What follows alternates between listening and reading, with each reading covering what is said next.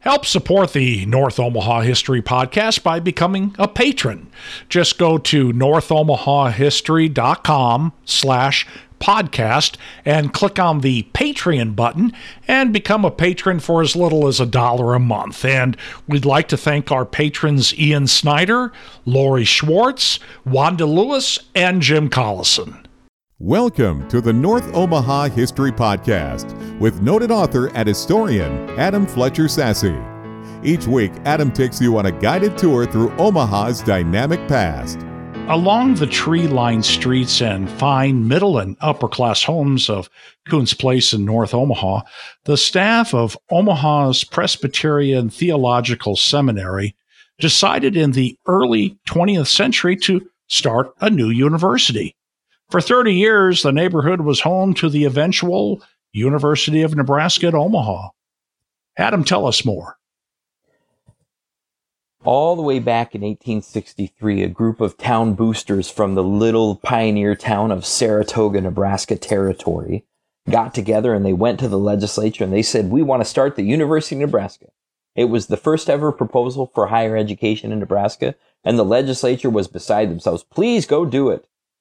So these boosters went back to Saratoga and did nothing.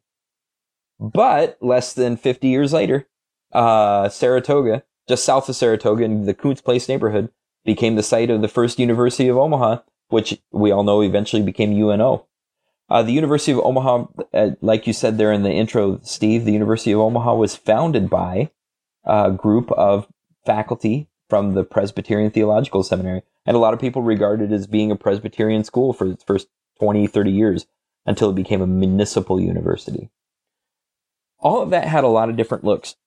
It had a lot of different things going on. But the thing to remember is that North Omaha was really built on universities, on higher education. You know, we had Creighton University founded in 1878 by Catholics. We had the Nebraska Methodist College started right in downtown around 1891. You had the Omaha Medical College that started as a private business in 1880. So the Presbyterians decided that there needed to be a non-religious, higher education, degree-awarding institution to really soup up Omaha and make it a great place, continue to make it a great place. So they built the University of Omaha. They established it. It was founded in 1907, and the vast majority of the faculty actually came from the Presbyterian Theological Seminary right up the street, down the street from the campus. They put it at 24th and Pratt Streets. Now today there's no sign of it. Man, let me paint you a picture. It was a leafy campus. There were lots of big trees already there. They built up two main halls right away. One was the Reddick Hall. Reddick Hall was made of the old John Reddick mansion. John Reddick was a famous lawyer in Omaha, very popular, used a lot of his wealth and influence to do good things around the city.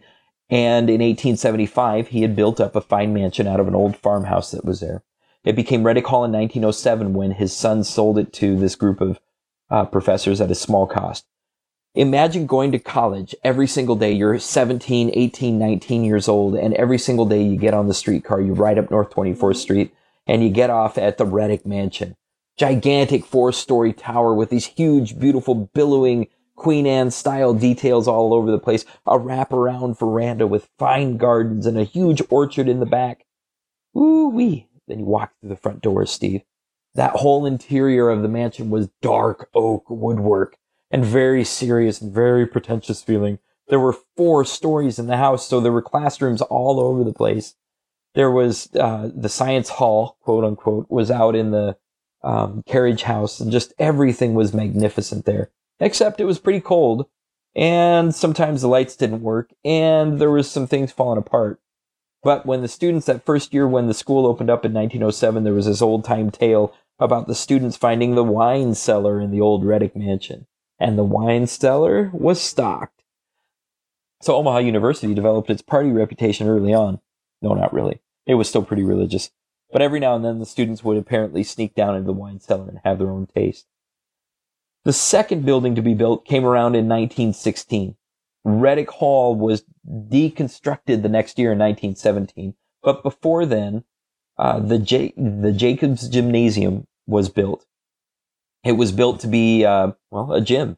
It was a grand space. It was 2 stories tall. It had a gigantic middle area where all of the sports happened. A second-story track surrounding the gym and then a couple of different men's rooms, changing rooms, women's changing rooms, and even a classroom and some other facilities kind of attached to it. But it was a big building, and it was right there at 24th and Pratt. The second building to be built was the Joslin Hall. Joslin Hall was a gigantic hall. It had classrooms, it had the library, it had a cafeteria, it had the dean's office, it had all kinds of different facilities inside of it. And it was a pretty fancy place. I mean, it was a university building, so it wasn't spectacular, but lots of oak, lots of solid wood floors, great plaster walls, the whole 9 yards, and that was built in 1916. The Reddick Mansion, so I said it was deconstructed. Interesting story in itself. The university decided that it wasn't serving its purpose anymore, so they sold it. They sold it to a guy who he had it deconstructed, taken apart in pieces, and they put it onto a train, and they shipped it up to Minnesota, where it became a resort called Valhalla. And the Valhalla Resort burnt down, unfortunately, in the 1920s. So that building was never seen again. But in the meantime, lots of people continued partying it up at the old Reddick Mansion, but in a whole different place and a whole different name. Valhalla in Minnesota. In the meantime, back on campus at the University of Omaha, we had Jacobs Gymnasium, we had the Joslin Hall. They need more facilities, so in the late 1920s, the University of Omaha acquired the Saratoga School that was at that point, it was on the northeast corner of 24th and Ames. The Saratoga School was 2.5 stories tall, a stout, dark brick building that had a dozen classrooms and just lots of facility that was right there, but it was unused in 1927. So the university acquired it and made it into the Science Hall. It was the Saratoga Science Hall, and all of their science activities, chemistry and biology and different stuff going on there, lots of labs and different things. But that wasn't even enough, so they had to keep building. They built a temporary library at 24th and Pratt that was in a wood building. They acquired some different houses around the campus to put the professors and the university administration into. There was a building that was called the South Lab that was designed probably at 24th and Pratt, and then another North Wing addition probably to the Joslin Hall that was added in the 1920s. So there was lots of things going on and lots of designs happening. John Lattiser and Sons Architecture did a lot of design work. But then in the 1920s, there was some pressure put on the university to where it either needed to kind of put up or shut up. So they went with the put up instead. They wanted to expand the campus and really build it out and make it something beautiful. They designed a plan for what they called the Magnificent Campus. And it was going to be the slate of land right there, 24th and Pratt, that would take up more than 2 city blocks. It would be surrounded in trees and have a dozen fine halls, buildings that would both be dormitories, classrooms, athletic facilities, everything right there. But it didn't go through. They didn't build on it. Instead, they waited, and in the late 1930s, another development happened. The city of Omaha started pushing for the University of Omaha to become a municipal university, meaning that the city would support its existence, and it would become part of the education system in Omaha. Similar to like how we see the Omaha public schools today, Omaha University would just be an extension of that system. So instead of K-12, kindergarten through 12th grade, it would be kindergarten through 16, K-16, making it a kind of a unified system. So the city was invested in this idea, but they needed more space, according to them. And in the meantime, the neighborhood around the University of Omaha, Kuntz Place, had filled in between the time that the university was founded in 1907 and the 1930s. So with that infill, the land wasn't available to build on. So the first blow that happened was the United States federal government coming through to Omaha and saying, hey, we want to support your development of your college. How can we do that? The university administration and the city of Omaha leaders identified a campus space out on 60th and West Dodge Road, what was then West Dodge Road, what we think of as Dodge Street now. And that eventually was the place where they built the Epley Administration Building that became the cornerstone of the entire University of Nebraska at Omaha campus today. That was in 1937 that was finished and opened up for business. And in that time, between 1907, when the school was started in 1937, thousands of students had graduated, a couple thousand had graduated from Omaha University. The university experienced different amounts of support from the city and found out that the way to keep it going, keep the ball rolling, was to move out west. So they left North Omaha. And once the University of Omaha left North Omaha, they never looked back. Today, Steve, there's no sign that the university was ever located at 24th and Pratt. There's no sign of those grand buildings. There's nothing left. In 1964, the Jacobs Gymnasium and Joslin Hall were both torn down. Yeah, interesting story about those buildings.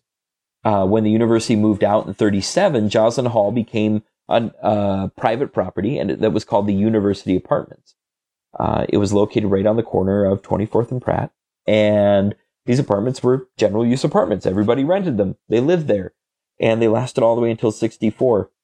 That year, the city of Omaha targeted the building for demolition because, well, the same thing that was happening all around North Omaha in the 60s with the city's program of demolishing, quote, slums, which was a code word for probably a white flight, some other things that were going on at that time. So they tore down the university apartments. They tore down the Jacobs Gymnasium, which actually stood from the 30s all the way into the 60s. For a long period of time between the 30s and the 50s, it was called the WPA Gym. That stands for Workers' Progress Administration. And it was called that because the WPA came through in 1937 when the university moved out, and they opened up the gym as a community gym, kind of like we think of the YMCA today. This community gym ran for 20 years before it closed down, and then the building stood empty for a long time, and then it was demolished. So there's no sign of what was once a great campus right there in North Omaha. I actually spent several years researching this article, trying to come up with the different buildings that were there, the different activities. Great stories about basketball teams for the women at the University of Omaha in the 1920s, about football at the University of Omaha for the men in the 1920s. You know, there was a gigantic, along with the Saratoga Science Hall, there was the Saratoga Field that was basically the playground at the school, renovated, put in new bleachers, put in night lights in the 1930s in order to become the main football field for the football team. So lots of important things that were going on right there at that point, right in North Omaha with the University of Omaha. Some of the things that I can't find today are any signs of the original, those buildings that were used in the 1920s and 30s, the houses that were used as offices. I don't know if they still stand or not. I can't quite identify them. The other thing worth saying is that the University of Omaha, when it was in North Omaha, operated as a full school. They had a College of Liberal Arts and Sciences. They had a Department of Fine and Applied Arts, Home Economics, Engineering School, Teacher Training School, Pre-Med Department that was located downtown, a School of Law that was downtown, a School of Music at the North Omaha campus, a Department of Expression that I'm not really sure what they did, and a School of Commerce and Finance that was also downtown. So it was a really dynamic place. Right across the street from the campus, the other thing worth mentioning, was a little business. It was called the Hash House, and it was ran by Mama Mac. Mama Mac's Hash House was an informal campus institution where all of the college students would go in the morning for their coffee, and then the rich ones would go over there for lunch. The campus faculty would go at dinner time to eat some soup, and it was a roaring good time, as was all of 24th for a very long time, all the way into the 1950s and early 60s. So that's the story of University of Omaha and North Omaha, and really kind of some light onto those early roots of the University of Nebraska at Omaha to show us where we're coming from. Maybe it's a sign of where we're going, and hopefully the UNO will look back on North Omaha and shine some bright light soon. Thanks for listening to the North Omaha History Podcast with noted author and historian Adam Fletcher Sasse. Join us next week as Adam takes you on another guided tour through Omaha's dynamic past.